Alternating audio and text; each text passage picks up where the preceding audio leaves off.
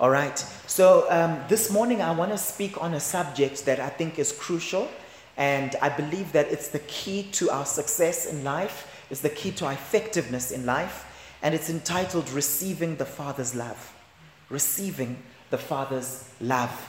I look at myself, and there are times when I will do something for someone or for something or for some animal, and there's something in me that can feel a bit hurt if I'm not appreciated. You know that feeling of, but why did I do this? Did it really count? Why wasn't I recognized for all my hard work? And the Lord just started to show me that as long as we still have that need for the praise and the recognition and the adoration and the honor that comes from man, it means we haven't fully filled ourselves up with the love of the Father. You see, because when the Father's love is so full in you, when the Father's love is so full in me, I have no need for anything else. The Bible tells me that we are complete in Christ Jesus. We're complete. Everything done, finished, done. Right? I remember there was a time when I was at university back in the 90s, and I was in a situation where I was walking with a friend of mine who was a pastor in the church that we were a part of. And the guy who was our senior pastor saw me with this individual. And I remember thinking to myself, I'm glad that he's also seeing me with this friend of mine, because he'll also see that I'm also spiritual. Right? I'm also hardcore. I'm also up there. You know what I mean? I'm also pastor material. Now, he knew that I was that. But there was that insecurity in me. And it was interesting because the Lord then spoke to me. And he says, Paul, why do you want to attach other names to yourself? Is my name not enough for you? Are you following? Is my name not enough for you? And when we read scripture, we see that the Bible tells us, it says, when you become a Christian, you bear Christ's name. And that's one of the best things ever. Many of us like to have this label. You know those people who are not comfortable with anything that has not got a fancy label on it. It has to be this, it has to be that. Sometimes with my kids, I'm like, come on, can't you just get something from such and such a shop? No, we want from this shop. I'm like, what's the difference? You're just paying more just because of the label. But there's something in us as human beings where we want to attach labels to us. And we only do that if we haven't fully got a revelation of that label we have of the name of Jesus. The name of Jesus. And so I want to say to you this morning, Jesus is enough. Say that to the person next to you. Jesus is enough. Jesus is enough. Okay? Someone once said, a child of God who does not walk in the revelation of his sonship will be paralyzed by the lies and deceptive schemes of the devil. A child of God who does not walk in the revelation of his sonship will be paralyzed by the lies and deceptive schemes of the devil. That's the reality. That's the reality. And ladies and gentlemen, this will affect every area of your life. The revelation you have of the Father's love for you. It affects every area of your life. It will affect how you pray. It will affect who you go into business with. You know that there are a lot of people who get into unnecessary business partnerships. They get into partnerships because they haven't got a revelation that, you know what, I've got Jesus with me and that's enough. And so what they end up doing is they have to always have someone else next to them to prop them up. And then some months afterwards, they come to a place where they realize, but wait a minute, I'm doing all the work here. Why did I partner with this person? And that's why in business, I say to people, only get into a partnership when it's actually necessary. You must ask yourself, what do I need this person for? Right? I believe that a lot of these issues are rooted in our revelation of the Father's love. So what is God's original intention? In Luke chapter 9, verse 35, it says, and a voice from heaven said, this is my son whom I love, with whom I am well pleased. That was when Jesus was getting baptized. Remember that? Okay? A lot of people have a revelation of the love, but they don't have a revelation of the Father's pleasure. What I want to say is his pleasure comes with his love. You see, this is so powerful. This is my beloved son. What does the word beloved mean?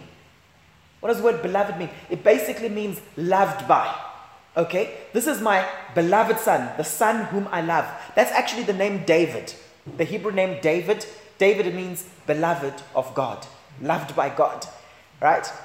And then it goes on to say, with whom I'm well pleased. And some years ago, the Lord started giving me this revelation.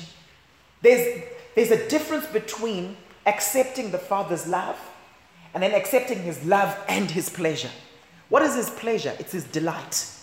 It's having that revelation that God actually delights in me. God gets excited over me. God rejoices over me with singing.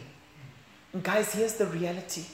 Very few people truly experienced this as they were growing up. Very few people truly experience this. If you look as a percentage of the whole population, very few people experience this from their earthly fathers. And so we all go into the world wounded. And we think it's fine because that's all we ever knew. That's all we ever knew. I remember when I was growing up, there was a situation where, generally speaking, my dad would come home quite late from work, when it's dark. He would often come home quite late. And we were just used to it, he's at work and he comes home 7 p.m., 8 p.m., he comes late when it's dark. And so we were used to it. Until one day a friend of mine came for a sleepover. And I remember I was about 12, 13 at the time. And we were watching TV. And at a certain point he says to me, "Where's your father?" And I remember for the first time it was problematized in my mind. Because this guy was used to a situation, his dad, they lived just out of town, and his dad would knock off at about 4 p.m. Those guys where their parents would finish work early, and then they would just go home. All right? And he said to me, "Where's your father?" Because in his mind, he was so used to, at this time of day, dads are at home. My dad came home a bit later, often. Right? And so I realized that for a lot of us, the gap, that father hole we have in us, is something we've never problematized because we're so used to it. It's normal. I counsel, as you know, many people, many marriages, and you'll see a lot of situations where you'll see these wives staying on in situations where the husband is cheating, all sorts of dodgy stuff is going on, and when they speak to their parents about it, because parents always find out, the parents are kind of like, "No, you must just hang on in there, please your husband, men are like that," and so on. Why do they say that? Because they grew up so used to that just accept your lot in life. Better the devil you know than the one you don't know. Right? So this voice from heaven said, "This is my son, whom I love, with whom I'm well pleased." Why was Jesus so secure in the Father's love and pleasure? He had heard it. He had heard that Father's voice, and he had embraced it, and it was now internalized in him. Very few people have experienced that. In psychology, we call it emotional object constancy. Emotional object constancy.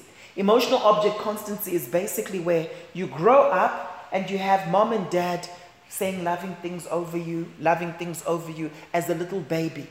But at some point, you can't rely on that. At some point, you have to have internalized it. I was speaking to a particular psychologist recently. We were doing a course together at one of the business schools. And his sons are athletes. They're teenagers, in their late teens, and they are athletes. And he said to me, he was a bit concerned the one time, because here's this boy, I think he's now about 17 years of age. He does 10.6 in 100 meters, so very fast, right? And then he sees his younger son also. And one of his boys basically was getting onto the blocks and looked at him, looked at the dad, right? And then turned around. And the dad was concerned because he says, at this age, my boy shouldn't be looking at me, needing my validation. Are you following me this morning? Shouldn't be doing that. Because we give our kids that affirmation and validation when they're still young, and at a certain point they need to internalize it. And I want to encourage you, if you're still in that space where when your boss walks in and if he doesn't or she doesn't affirm you, recognize you, you should still be secure in the Father's love. You see, one of the marks of true adulthood is self-validation. There you are, you're a grown-up, you're able to say to you, I think that was great. Or I think I did a good job there. As opposed to where many people live today, where they've got a blank sheet. They've got this blank slate. We call it a blank slate. And they go to work and they've got a nice new funky hairstyle and they're just looking for someone to say, you're beautiful, you're looking great. And when no one says it, they go home and they shave their head bald. You know what I'm talking about? We've become addicted to the approval of man. Why? We haven't got a revelation of the Father's love and pleasure. Throughout the ministry of Jesus, you see him just walking around and he's bragging about his Father. He's saying, you know what, guys, I don't receive honor that comes from man. I receive honor that's from the Father. You know what, guys, don't fear man. What can man do to you? Fear God, who can basically send you to hell. I mean, that's pretty much what Jesus said. People don't like talking about hell nowadays, but Jesus said that. Okay? Rather fear God, where after you're dead, your soul, you can end up going to hell. Right? Instead of man. So I want to ask you, and I'm speaking to two groups here. I'm speaking to you if you want to counsel people effectively. This is a root issue. Receiving the Father's love, accepting the Father's love. But I'm also speaking to you if you're in that space where you're saying, I see some father holes in me. I have some father wounds. I see these gaps and I want to be whole. And most of us in this room, I think we fit into both categories. We want to minister to people, but we recognize the need for ministry ourselves. Amen. So here's some questions to help you gain a better understanding of the Father heart of God. Which attributes of God do you easily identify with? Which attributes of God do you easily identify with? And why do you identify with those particular attributes? So for example, if you identify with God as your provider, it's probably because you grew up with a generous dad who would always just give you stuff. All right? Do you see God as powerful? Do you see him as kind? Do you see him as patient? Many people on the African continent, their perspective of God is, he's my provider, and they're very good at praying prayers for provision. Have you noticed that? Right? And the second one is, he'll punish me. He'll discipline me if I do anything wrong. And a lot of our African fathers on this continent were like that, weren't they? It's like very often they just saw their roles as long as I've provided for you, as long as I've sent you to a good school, as long as I've done that, I've done my bit. If you look at the migrant labor situation where so many people didn't grow up with their dads, all right? I listened to Pastor Vim's powerful message just about cities, right? And many people would move to places like this, the city of gold, and in the process abandon their families, right? In order to get money. So everything became about, as long as he's paying the bills, it's fine. But then we have a father who's absent, okay? If you grew up in a situation like that, it's very difficult to have a revelation of how you can be intimate with God the Father. Sometimes I'll speak to people and I'll say, have you prayed about such and such a thing? Have you asked God about that relationship you're in? Relationships. And there's almost this embarrassment around it. Because for most of us growing on this continent, the Father was the last point. I remember my dad used to actually say that, I must be the last person, you speak to when you find the person you want to get married to. I remember my dad would say that, It's like you go through all the intermediaries, the uncles, you speak to all those people. Then when everything is sorted out, you speak to the Father. You know what I'm talking about, right? So, how many of you feel comfortable seeing God as someone who's your confidante? Someone you can just talk to about intimate things. That's the love of the Father. Amen? And I believe that it's so important because it affects everything. Another question I want to ask you is, are there discrepancies between how you view your earthly father and God the Father? Are there any discrepancies there? What's the difference between how your father is or was as you were growing up and how God the Father is? And that's the gap we have to deal with. Amen? That's the gap we have to deal with. Are there discrepancies between how you view God the Father and how the Bible describes him? Do you have a biblical view of God the Father? I don't know about you, but I don't like being misrepresented. How many of you like being misrepresented? You know, I remember I was coaching a particular person, she's a CEO, and she said, you know what, I'm a bit concerned about how this leader in my organization is representing me towards the staff. Paul, I kind of like feel like she's making it out like I'm this harsh person, like I may be this militant person. She was communicating something like that, right? We don't like being misrepresented. We like people to know us for who we are. Amen?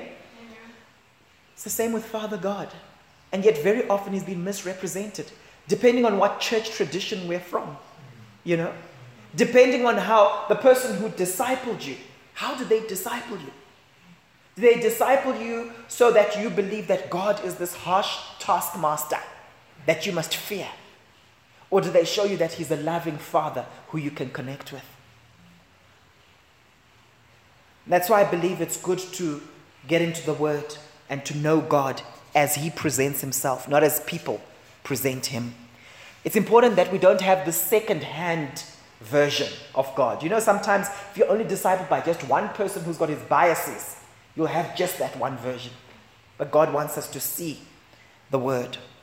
Okay? What symptoms of the lack of the Father's blessing can you identify with?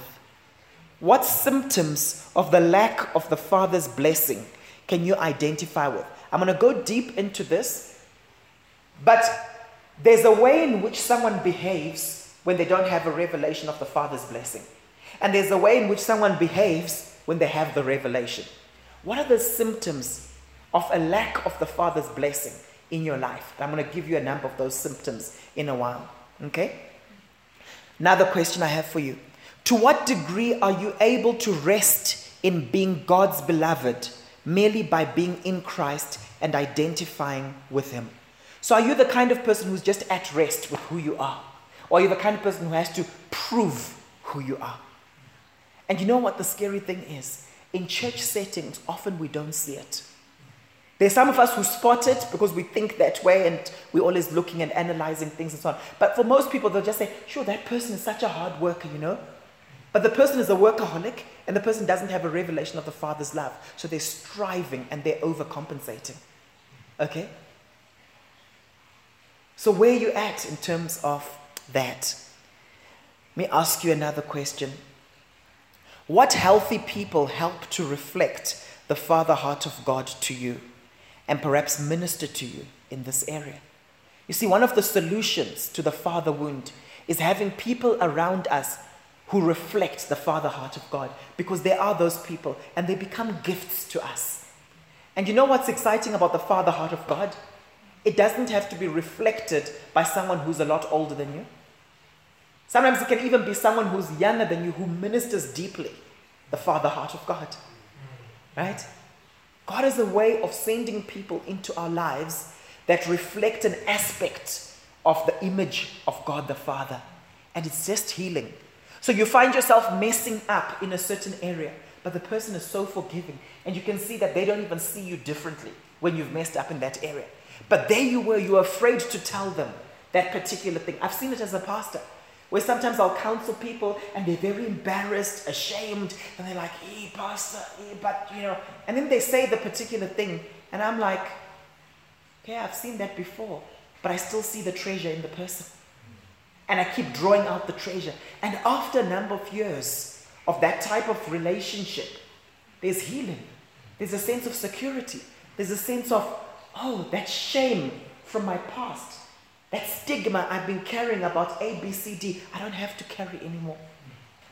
So find those people in your life because it will be very healing. But at the same time, be that person. Be that person. It can minister very deeply. That's actually one of the powerful things about marriage, by the way. That's one of the powerful things about marriage. Because when you get married, you're marrying people. Well, you're not marrying multiple people, but I'm speaking to everyone generally. Okay? You're marrying a person who's wounded on both sides. And one of your primary roles in the marriage is to minister to that person's brokenness. And you don't only minister to their brokenness by teaching them stuff. Okay, let's analyze you. Let's counsel you. Very often it's by how you are. It's how you celebrate them. It's how you see the best in them. Not so? And that's why for me, something that's very fulfilling is when I look at a couple, and maybe I might have married that couple, right? And as time goes by, you start seeing that, oh, this guy's wife who was quite broken, shy, insecure, all of a sudden she's a powerhouse. She's confident. She feels like she can do anything. All right? People who had experienced deep fear, and you just see them shining. Right? Husbands who didn't have dreams, couldn't do much. After a few years of marriage, they must be more confident. Why? Because they've got a wife who believes in them. Amen? Okay? You see this in the workplace with bosses. It's actually been found that people become how they are seen, how they are viewed by an authority figure whom they respect and admire after 5 years. People become how they are seen by an authority figure whom they respect and admire after 5 years. How many of you have had that experience where you were not confident in some area of expertise, right? But because that leader saw the treasure in you, they drew it out. It's what we call hidden treasures. It's strengths that you had, but you weren't aware of them. And all of a sudden you're like, wow. We had a function yesterday. We were celebrating my mother-in-law's 70th, and we had a function at their place. And I was speaking to a particular woman who's been successful in business and that kind of thing, and now hosts certain events. And I just saw the treasure in her. And this is a woman with, quite grown-up kids and so on. And I just started saying, I see you doing this. I see you doing that. And you could just see the power of what I was saying over her, the light bulbs turning on and so on. Why? The Father heart of God sees the treasure in people. Amen? The Bible talks about this Father begot this Son who begot the Son. That word begot is a very powerful one. It's not just about giving birth to someone. It's not just about reproduction. That word to beget, it's how you can make someone become something in the spirit. It's about raising. Any guy can make a woman pregnant, for the most part, okay? Can make a woman pregnant and have babies, right? But that's not being a father. Amen? Fatherhood is about being able to raise someone and help them become something great. And that's what we mean when we talk about begetting. Okay? And I believe it's something God wants to restore today. He wants to restore proper father-son relationships, mother-daughter relationships. Very often when I'm using the term father here, I'm also speaking generically, right? In terms of spiritual sonship, raising up the next generation. Amen? But we can only do that if we are being fathered ourselves. And let me tell you something, that's the thing that grows churches. True, proper relationships where it's not like everyone is we're just buddies, but proper relationships where there's accountability, where there's let's minister deeply, where there's let me draw out the greatness that is in you. I want to encourage you, find people that you can father spiritually. There's a big father hole in this nation. Massive. Often when I'm coaching leaders in the corporate world, I say to them, you know what? Some of these people who are reporting to you, they need reparenting. Some of these people who are reporting to you, they need reparenting. That's why they're not confident. Your role with this individual shouldn't just be, I'm their boss. It should be mentor, coach, reparenting process. Amen? Okay. Another question I have for you is, what has helped you to develop a better understanding and experience of the Father heart of God? It's not your first time hearing this concept of Father heart of God or the Father's love. So in your journey, what has helped you there? Because my role now is to kind of like just trigger something that will take you to your next level on this journey. I'm not coming in thinking that, oh, this is the first message you've heard of the Father's love. We've been on a journey. Some of you are listening to this and say, Paul, you know what? I used to be much worse. At least I'm better now.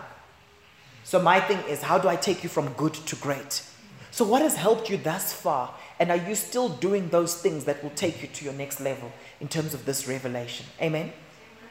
In Malachi chapter 4, verse 6, the Bible says, "And he will turn the hearts of the fathers to the children, and the hearts of the children to their fathers, lest I come and strike the earth with a curse." This is a very powerful statement. So when we don't have that connection between fathers and sons, what happens? We live in a cursed environment. We live in an environment that is not experiencing the blessing, the Father's blessing of Father God. Now, some of you have been wounded, and you've been wounded for various reasons. Some of you have been wounded in the past because you had a father who was absent, or you had a father who was very autocratic. There are different types of fathers, by the way. There's the absent father who's physically absent. Then there's the absent father who's physically present, but emotionally absent. And so when people ask you, what is your dad like? Did he come home every night? Yes, he did. Did he pay the bills? Yes, he did. Was he there having supper with you guys every night? Yes, he was. But was there an emotional connection? No. And it's funny because I ask people that question. I said, did your father love you? I often will say that. Did your father love you? And people will say, yes, I know he did, Paul. But he was old school. So in his own way, yes, I know he loved me. And it's head knowledge. Then I say to them, did you feel the Father's love and delight? That's where they struggle to answer. Amen? That's where they struggle to answer. Okay? So you can have a father who was absent. You can have a father who was autocratic. So there was 100% discipline, but 0% affection. Then you can have another father who was the kind of person where there was 100% affection, but 0 discipline. And you know that when that happens, you still don't feel loved. Because the Bible tells us that a father disciplines the son he loves. So sometimes you actually feel rejected when you weren't actually disciplined by a father, because you'll be feeling a sense of indifference. Like, does he actually care about whether I'm doing well in class or not? So with my children right now, I need to reflect that. I need to be able to say when they don't perform in class to the best of their ability, I need to be interested in that. Even if sometimes it backfires. You know, what's very difficult is when, as a father, you're trying to connect with a son, and for them, they don't see it as a big deal. Okay? I remember yesterday, Samuel, they play club soccer and so on, but then the younger kids had a soccer festival. So they needed some older kids to help with the reffing. So he was reffing for the first time. And he was a bit anxious, like, now guys, what if parents complain and they say, I'm not doing things fairly and all of that. You know how parents complain? And after the whole reffing happened, I was very curious to know. So Sammy, how was it? And he was kind of like, well, it was okay.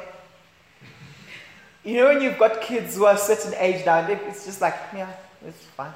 And I'm trying to draw him out, getting more information, and I can see he's starting to get irritated. I'm like, don't you have a comment? Don't you have anything you can say? The point I'm trying to make is that God wants us to be fathers that are present. And many of us didn't grow with that.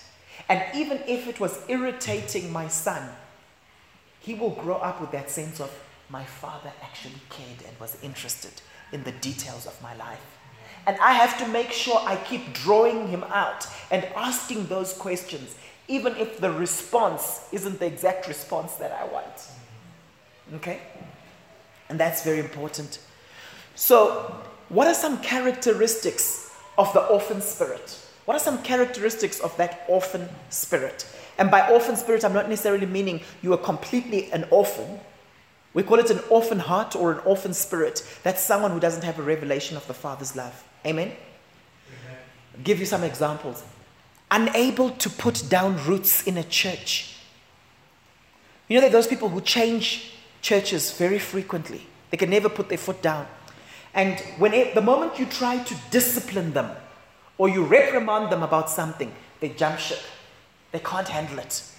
That's an example of an orphan spirit. Because anyone who grew up in a household where they would experience the father's discipline, they know that, this is what family is like.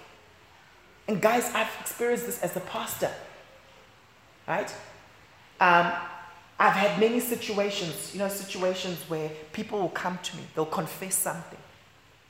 And they'll be quite confident when they're confessing. It's, oh, Pastor, I did this, or Pastor, this is the situation, or I'll find out something. And then I tell them that, you know what, you can't continue leading in this area or doing this or doing that. Or if they're not yet in leadership, I might say, you know what, I think you just need to take your time and let's just monitor the situation. And in quite a number of those situations, you don't then see the person like the following week. Or after a month or so, the person just disappears. I'm telling you right now, very often, that's the orphan spirit, right? It can't handle discipline. There's an embarrassment around, oh, I've messed up. So let me go somewhere where no one knows me. And then I can project this image of perfection. You know what I'm talking about, right? Yeah. But in family, when I've disciplined my kids, right? If I give my kids a hiding, for example, right? We talk freely about hidings, okay? If I give them a hiding, but I explain to them why they're getting the hiding. I say to them, I don't feel like doing this, but I love you. I'm always amazed how a few minutes later, for the rest of the afternoon, there's such a connection between us. It's like they want to sit next to me, they're listening, they want to be connected and so on. Why? Why? There's a link between father's love and discipline. Father's love doesn't mean everything is always mushy-gushy, hey, oh, and we never address issues. Amen? Guys, what I'm sharing with you now is an important foundation for any church. All right? They're always looking out. This is the orphan spirit. They're always on the lookout for something bigger and better. They don't have the gift of contentment. I remember a number of years ago, a friend of mine turned 40 and he said to me, you know what? The gift I got many gifts from people, but the one gift I got was the gift of contentment. It's that sense of you're not always striving for this or for that. Yes, you're still a goal-orientated person, but you're secure in who you are. Amen? You don't see yourself differently because of the car you drive or whether you're wearing a nice suit or casually dressed. You're still just as confident. Amen? Feeling-based faith. So if it feels good, if it feels right, then I'll follow it. That's the orphan spirit. They go by their emotions a lot of the time. Another one is the need for recognition. You guys need to notice me. You guys need to thank me for A, B, C, D. I've had people in our church who will tell me and who will confess to me that that's how they used to think. And God had to deal with that. They're easily offended. Easily offended. So when you correct them, instead of them saying, oh, thank you, this is such good input, it will take me to my next level. They see it as, does the pastor think I'm not good enough? There's a situation recently where we had to make a few changes. You know, often you, in leadership, you're changing people, putting this person in this position, this one in this position, rearranging this and so on. And one of the people who didn't have all the information, where we were just augmenting a certain situation, like adding more people into an environment, and these people were still in charge of it. The one person just was like, say to their spouse, oh, did it mean we weren't doing a good job? And their spouse had to explain that, no, we are actually just needing to boost the area. We need more manpower. But there was that insecurity. Feelings of abandonment, even when one has not been abandoned. How many of you ever experienced that? You haven't been abandoned, but you feel abandoned. Or sometimes you're afraid of being abandoned. It's so interesting. A lot of people, when they fear rejection, they'll reject themselves before they can be rejected. You know those people, they'll just literally keep their distance. And then they start saying, everyone in this church is unfriendly. These unfriendly people. But you yourself are the one who hasn't extended that hand of friendship. Why? Because you're afraid that you might be rejected. Sometimes they've got an attitude of, no one is going to tell me what to do. Because the moment you tell them what to do, they feel belittled. They feel powerless. One of the marks of being secure in the Father's love is you feel powerful as a person. And if someone comes and says, can I show you how to do A, B, C, D? You don't feel less powerful. Amen? One of the marks of being secure in the Father's love is you can share power. You can give away power. It's what we call the reciprocal nature of power. Some people, their mindset when it comes to power is they think power is zero-based. And I might have shared this with you before. So their mindset is, if I've got 10 units of power, right? And Saul has got 0 units of power. If I give him 2, I'm down to 8 and he's up to 2. If I give him another 2, he's up to 4 and I'm down to 6. I can't give him any more because he'll catch up. But you know how power truly works? You share it. There's nothing wrong with power. You see, power should be given away. And as I empower you, I'm empowering you to empower me to empower you. And the more power I'm giving away, the more I'm actually getting. Why? Because I'm surrounded by powerful people. Amen? Amen. When you have that revelation, everything changes. Everything changes. Now you have some people, I'm sure you've seen some people in the workplace where their mindset is very much, I'm not going to actually teach you this because then my position might be taken. I might become redundant. So I'm not going to show you this. And then they go into their little corner and they hoard all the information. And then they're the ones complaining, saying, there's no one to assist me. There's no one to help you. Why? Because you haven't empowered people. Amen? You can only do that if you're secure in the Father's love. They've got an attitude of, I know everything. Okay? So they're unteachable. I remember a situation where I was coaching a particular executive in one of the banks, and I was talking about some of these kinds of things. And she said to me, Paul, you know what you're saying is so true. When I help this senior manager who reports to me, she embraces it and she sees it as, wow, my boss who's so busy is actually helping me. But Paul, when I help this other person who I've told you before is quite insecure at times, she's like, no, I don't need any help. I'm fine. Because very often the mindset of people like that is, when you are helping me, are you helping me because you think I'm not able to? Can you see that when you've got the Father's love spread in your heart? Remember when Jesus says, remain in my love? That's what he's talking about, emotional object constancy. When you've got the Father's love and delight in your heart and you're carrying it around, when someone comes to assist you, it's just reinforcing the Father's love. Wow, thank you, Lord, that these people just love me and are willing to help me. When you don't have that, when you've got that mindset of insecurity that goes around saying, they think I'm not good enough, it will come out when people are now trying to help you. You will see it that way. We always view our circumstances through that lens, the lens of how we view Father God. If we don't view God aright, we won't view ourselves aright. If we don't view God and ourselves aright, we won't view other people aright. You know that?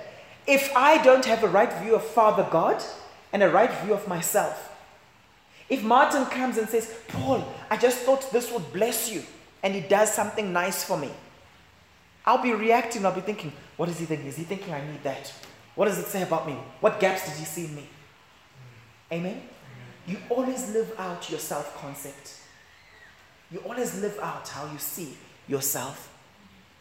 Another characteristic of an orphan spirit is the survivalist mentality. Always looking out for yourself. You know those people when you try and interact with them, but they've always got an agenda. It's always, what can I get out of this? And it's very difficult connecting with them at a relational level because they drain you. Because it's always about them. I don't know if you guys know people like that, or is it just me? But there are people out there where it's about them. It's just about them. I remember counseling a couple recently, and that was the issue the wife had. She was just like, it's just about him. He's just doing him. And we don't matter. Another characteristic of the orphan spirit, you're never truly comfortable in the presence of an anointed spiritual father.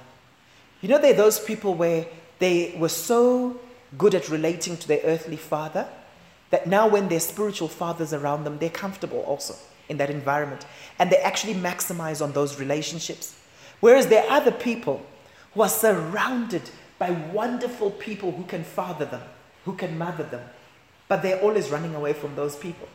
The very people that would be a blessing to you, you find yourself distancing yourself from those people.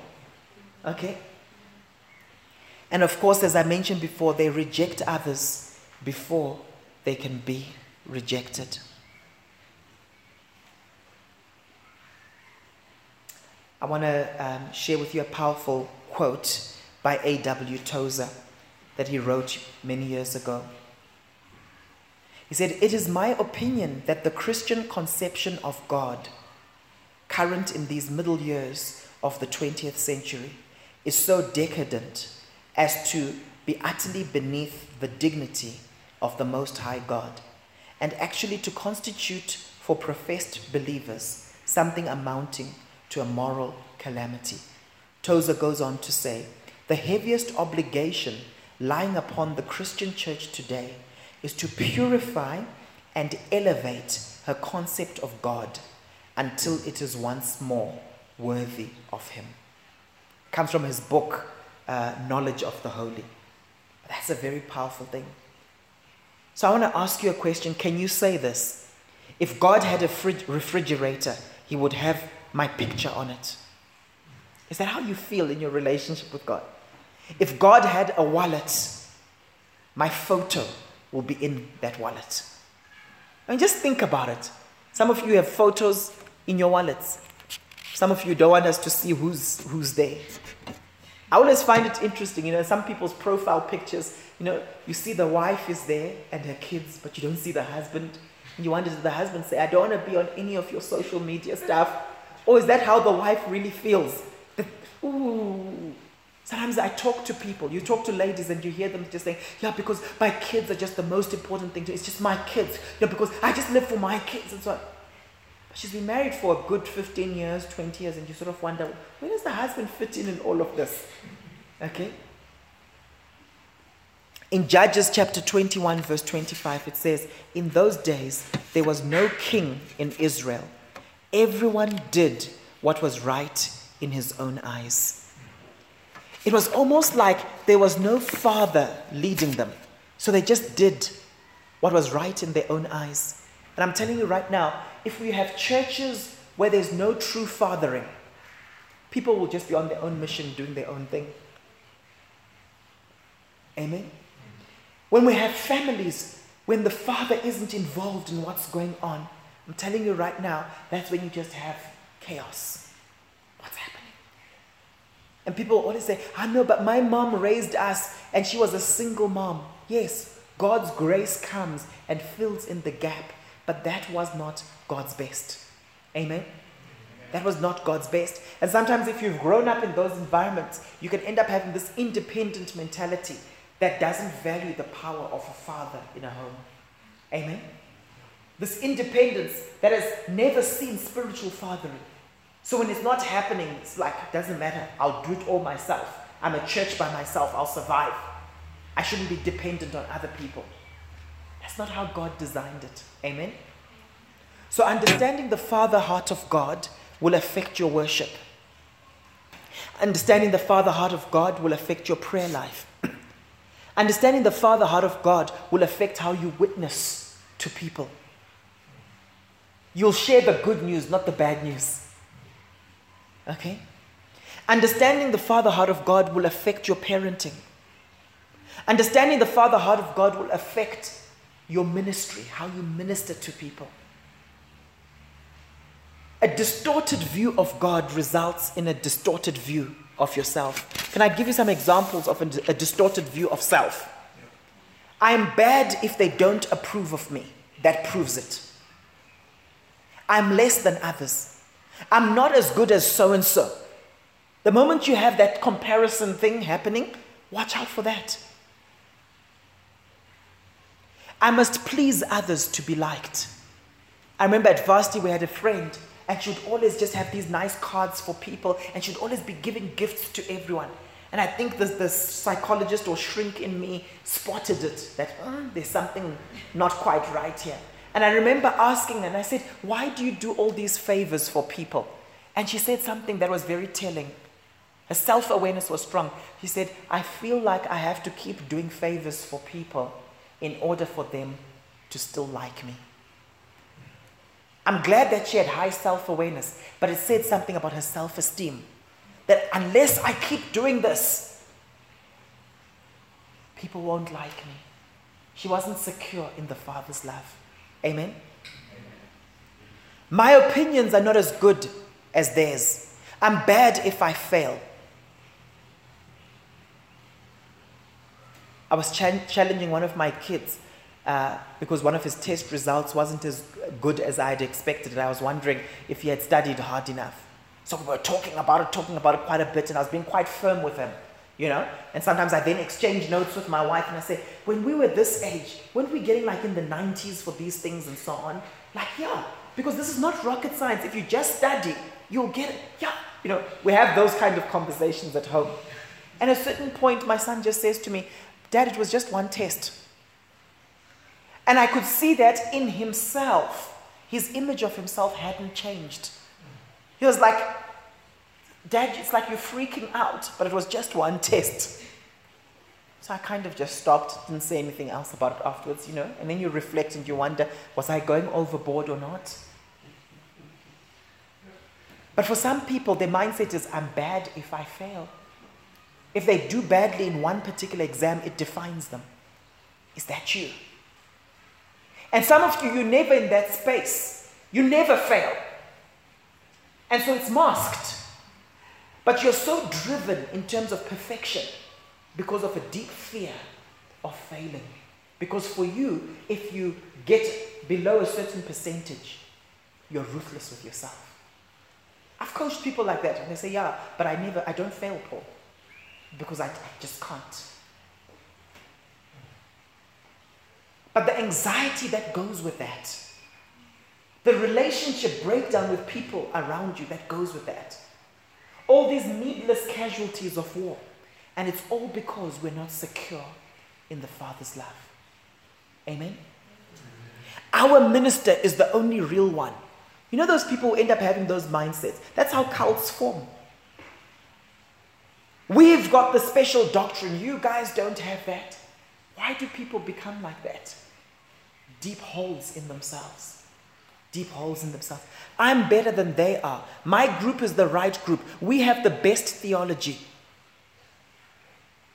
I know more than everyone else. As we were growing up, the need that we had is to hear our fathers say, I love you. To hear our fathers say, I'm glad you were born. Before you've performed, I'm glad you were born. Do you know what I find amazing? When the Father God said to Jesus, this is my beloved Son with whom I'm well pleased, it was before Jesus had done any miracles. He was being baptized. It was before Jesus had performed anything. God is taking us to a place where we affirm each other before the performance. See, many of you will say, but Paul, I got a lot of affirmation from my father. Did you get it just for being you? Or did you get it because you performed? Because if you got it because you performed, it means throughout life you'll be striving to perform in order to get recognition. And the day you don't perform, you just feel dreadful. And you know those emotions can be so strong. They can be close to depression. You can end up trying to fill that hole with other things. And very often that's how addiction starts.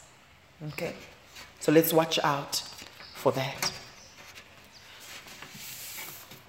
It's amazing how Adam's nature was in all of us, wasn't it?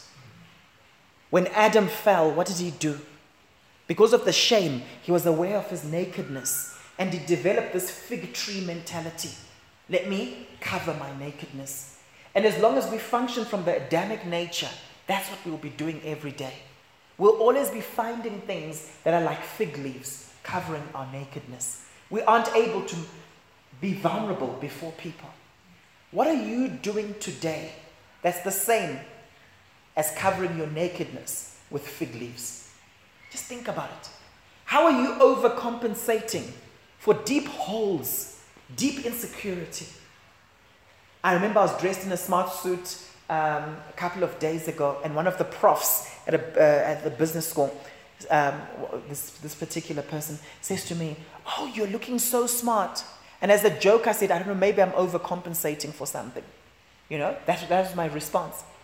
And what happens is very often we've got fig leaves, and I'm not saying I was compensated, it was a joke. But the point I'm making is very often we've got these fig leaf things we do as a way of compensating for deep insecurities in our hearts. And God wants us to be healed. Amen? Watch this. Galatians chapter 4, verse 1 through to 7. Galatians chapter 4, verse 1 through to 7. Now I say, as long as the heir is a child, he does not differ at all from a slave, although he is owner of everything. So true son has that mindset, that they are an owner of everything. It says, but he's under guardians and managers until the date set by the father. So also we, while we were children, were held in bondage under the elemental things of the world. But when the fullness of time came, God sent forth his son, born of a woman, born under the law, so that he might redeem those who were under the law, that we might receive the adoption as sons. This is a very powerful concept here. Verse 6, because you are sons, God has sent forth the Spirit of his Son into our hearts, crying, Abba, Father. So because you're born of the Spirit, the born again spirit is the spirit of sonship. So you have the spirit of sonship in you that's crying out, Abba, Father. What we now have to do is our mind has to be renewed to catch up with what has already happened spiritually in our spirit man. Everyone following that? Okay? Then it goes on to say, therefore, you are no longer a slave. You no longer have that orphan spirit, but a son. And if you're a son, then you're an heir through God. What is an heir? An heir is someone who's receiving everything. Can you see why the orphan spirit is insecure? Always thinking, but how come he was chosen for that leadership position and not me? How come he's preaching and not me? How come they recognize those people and not me? The orphan is concerned about those things. The slave is concerned about those things. But a true son understands that, hey, this whole thing, all this stuff, it's actually mine. It's ours. And you know what? The churches that become very powerful are churches that have people filled with a sonship mentality. A mentality that says, this is our stuff. We are the ones who have to take ownership and make this thing work. That's a sonship mentality. Amen? Now, I want to end off this message by sharing with you 11 traits that distinguish or contrast the orphan spirit from the spirit of sonship. Okay? They're by a guy called Joseph Matera, and he's done a study of the difference between sons and orphans.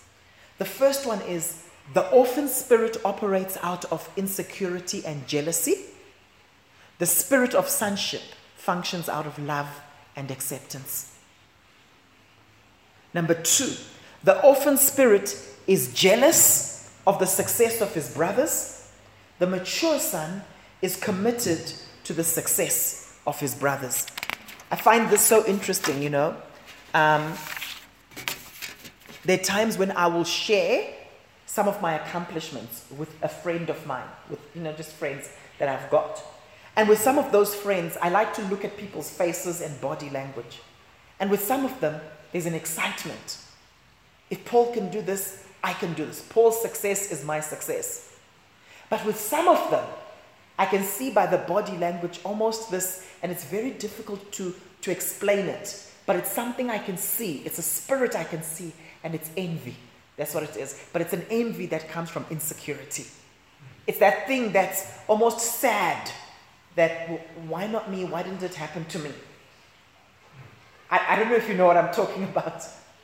And it's not that these are bad people. It's just that they are not healed in this area of the Father's love. Amen? For me, when I hear that so-and-so is doing this, so-and-so is doing that, especially when it's people close to me, it demystifies it.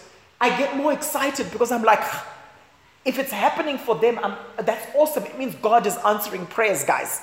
He's not just answering the prayers of the guys in the States or the guys in South Korea. He's answering the prayers of people I know. And so I want to encourage you, if you have a breakthrough, business breakthrough, please let me know about it because I'll be super excited. I love hearing testimonies of people in our church. But I've noticed with some people, there's almost this thing, even people in the church, it's like, so pastor, we'll let you know when it happens. And they won't actually tell me what the process or what's going on. No. Once the breakthrough has happened, we will tell you. Why? Because there's that shame of, what if we tell the pastor and then it doesn't work out? But we want to be excited with you and agree with you in the journey. Amen? Amen. Yeah. I've noticed some people on this continent still have this thing of, if I share my stuff with people, they'll do juju on me. There's almost this thing. And then they lie. It's like when you talk to them in private, one-on-one, they're like, hey, yeah, and this is how much we've made. You know, some people are very open with me. This is how much is coming through. Right? There's a Christian guy who I coach, not from our church, but he was even sharing with me saying, here, and then I can even show you, like, look at our figures, yeah, and then these are other figures, very open. And you can see there's that security in the Father's life. There are other people where they struggle. Some people, they'll tell you in private, but when other people ask them, like, hey, we're struggling along with everyone, we're just struggling along. I'm like, why can't you be honest? There's this fear that you guys will do something to me. Number 3, the orphan spirit serves God to earn the Father's love. The mature son serves God out of a sense of divine acceptance and favor. You see, my worth is not in what I do. My worthiness is because of where I come from. I've been affirmed and validated by my Father. And so now I go in and I do worthy things from that place of a sense of worth. Does that make sense? Other people are like, I need to first do A, B, C, D, then I'll feel worthy. That's not healthy. Number 4, the orphan spirit tries to medicate his deep internal alienation through physical stimulation.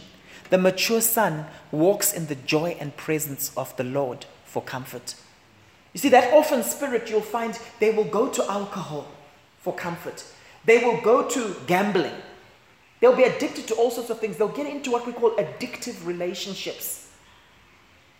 There's almost this unsettled thing. I don't know if you've met people like that or if you've been in that space. This unsettled thing about them until they're filled with that particular thing. I still remember, I'm quite extroverted, and I still remember it was sometime in the 90s, and I was at varsity, and I remember I was staying by myself, and I remember feeling sad as I was going to where I was staying, and I almost felt like I needed to just pop in and visit friends of mine, and the Lord started ministering to me and showing me that I needed to enjoy my own company. That me and Jesus, just the two of us, we're complete. Because my visiting some of my friends, it was as if I needed to feel something in myself. And now I love my own company. I enjoy my own company. Amen? You see, God wants us to minister from a place of rest.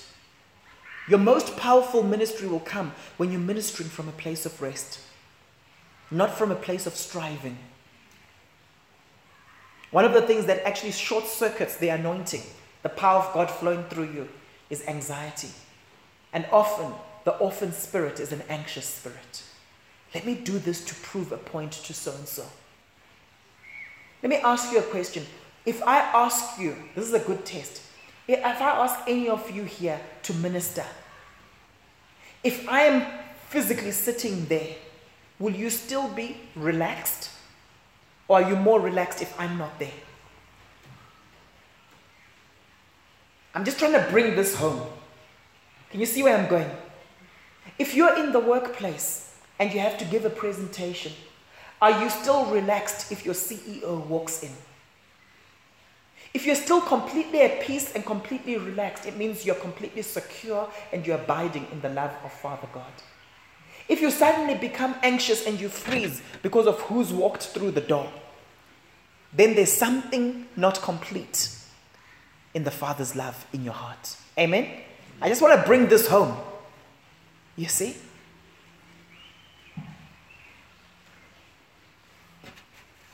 Number 5, the orphan spirit is driven by the need for success. But with a mature son, the Spirit leads the mature son into his calling and mission. You're not driven. If you look at Jesus' ministry, he was affirmed by the Father in baptism. He then goes to the wilderness. Then it says the Spirit then led him. He was led with the power of the Spirit. Okay? And he starts his ministry. He wasn't driven. He was led. Are you being driven into success? Or are you being led by the Spirit of God? It's very subtle. I want to encourage you this morning, run your own race. Don't be the kind of person where just because brother X is doing such and such a venture, all of a sudden now you're putting yourself and your family under pressure because you also have to do a powerful venture like that. Run your own race. Each person here is running their own race. There's some people who will compare themselves with me and they'll be like, no, but you're already doing this. No, I need to do this. And then I say to the person, but I'm 10 years older than you. And I say to the person, yeah, but I've got 15 years more experience than you in this field. That's what I'll be thinking. Amen? But you see this person try, I also want this, and then I need this. And then, oh, I saw you've got this and I want this. And I'm thinking to myself, but I didn't have that 15 years ago. So why are you trying to compare yourself with me? Amen? Amen. So watch out for that. Success looks different to different people. It looks different to different people. Number 6, the orphan spirit will use people as objects to fulfill their goals. But mature sons will serve people to bless the kingdom. I like something I once heard John Maxwell say. It's one thing to serve people to help them to accomplish their dreams. It's another thing to use people to accomplish your dreams. Can you see there's a subtle difference there? And a lot of people, that orphan spirit, when they become leaders, they end up using people a lot. Number 7, the orphan spirit repels their children. The spirit of sonship attracts their children. When you're a leader, you're so excited about the success of the people following you. And they want to be around you because they know that it's not about you. But when you're a leader and you've got that orphan spirit in you, you'll find yourself literally putting off certain people. Because people are like, you seem to always have an agenda. And when you're talking to me, I don't know. When you're nice to me, I don't know where it's coming from. Are you doing this so we respect you more? Are you doing this so that we're locked into your vision and then you can use us? Or are you doing this because you genuinely want us to be successful? I want to encourage you. Always follow that type of leader where you can see they've got a vision for your life. You know what I'm talking about? In any area, in the workplace, in church settings, does that person have a vision for your life? What do I mean by a vision for your life? You can see when they're talking to you, they've got a strong sense of, man, you can do more. Don't limit yourself. That type of person is worth following. But the kind of people who are always trying to ring fence you, the type of people who can't see what God is trying to do in you, be careful. Follow the type of leader where they also don't want to rush you into things. You know, there's some people who just rush you into things, throw you in the deep end, and then that thing, your success ends up destroying you. Follow the type of leader who will be fatherly and actually say, you know what? Slow down here. Speed up here. You know what? Get rid of this person in your life. Add this person in your life. And you can see they're genuinely doing it because they care about you. Amen? Number 8. The orphan spirit has issues with anger and fits of rage. You see, with the orphan spirit, they're so used to that fleshly thing of, let me control people in order to get what I want. Okay? So often they'll get angry and they'll have fits of rage just to get what they want. But you'll find that the spirit of sonship rests in the Father's ability to control and guide their future. Are there times when you become controlling? What I've learned about anxiety, Some people can be full of fear, and their fear causes them to withdraw. Other people can be full of fear, and their fear causes them to control. And on the outside, they seem confident and they seem powerful, but their behavior is fear-driven. Watch out for that. Number 9, the orphan spirit is always in competition with others. The spirit of sonship is always blessing others. Number 10, the orphan spirit has a lack of self-esteem, but the spirit of sonship walks in the love and acceptance of Father God. And then finally, number 11, the orphan spirit receives their primary identity through material possessions. I have to have this. Or physical appearance. I have to look like this. Or the activities they do. I'm part of this club. What club are you part of? But the spirit of sonship has their identity grounded in the Father's affirmation. Amen. I want to pray for us this morning. If we can just bow our heads, please. Maybe you are here this morning and you're in a place where you've been wounded. And you're in a place where you need to release those who have wounded you. I said to you earlier on that there are different types of fathers. There's the absent father, there's the autocratic father, there's the father who's emotionally disconnected. I don't know how you grew up, but I want to encourage you this morning, don't let how someone else was to you, don't let that wound you. Because if you keep wounded, if you remain in a wounded space, that wound is going to control your behavior. Whenever you interact with a father figure, you'll find yourself being wary, shying away, running away. Yet that is a person God has sent into your life to actually bless you. If you're here this morning and you need to release certain people, I encourage you to just start doing so now. It might not even be a wound that came when you were growing up. It might be a wound that came from father figures, maybe in the workplace, what I call workplace wounds. It might be a wound that is quite spiritual, from spiritual abuse, where you expected certain things from spiritual leaders, but you saw something else. I want to encourage you to just release them right now. Maybe pray with me. Father God, I release these people. They do not know what they were doing. They themselves might have been wounded. I recognize that hurt people hurt others. Father, I've probably wounded other people, but you've forgiven me. I receive your forgiveness, and I also forgive and pardon others. I ask that this wound will not affect me negatively anymore. I renounce it. I rebuke every spirit that has attached itself to these wounds and tried to control me. I thank you that it's a new day for me. I make a decision this morning that I'm not a victim, but I'm a victor. I will not be controlled by these wounds anymore. I will live from the Father's love. And so this morning, Lord, I receive your love and I receive your pleasure. I receive the Father's delight.